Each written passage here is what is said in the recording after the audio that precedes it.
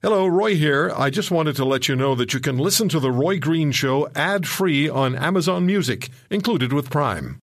If you're looking for real-life radio, you've come to the right place. This is The Roy Green Show on the Chorus Radio Network.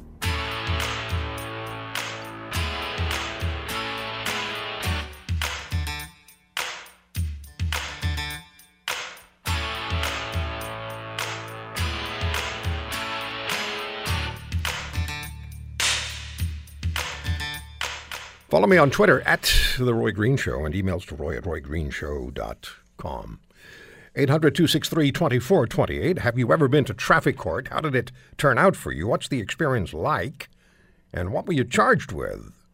And what should happen to that guy who is doing 183 kilometers an hour in a construction zone in Regina? Let's start with Sabina in Edmonton. Hi, Sabina. Thank you for the call. Hi, Roy.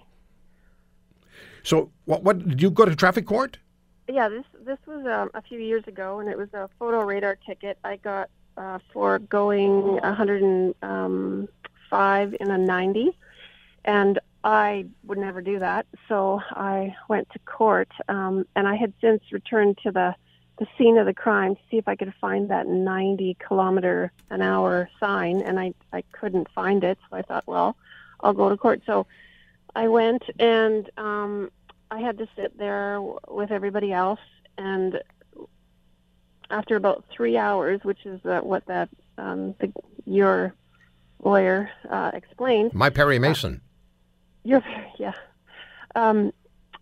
Crown prosecutor came to me and said, we can't get to this today. You can either pay to, or plead guilty to a lesser charge, which would be basically reducing my fine from whatever it was to a pre-described lower amount, or you could come back another time. To which, naturally, I said, well, I guess I'll just pay the lower amount because I don't want to come back for another 3 hours. It's not. So how much of a deal did they give you?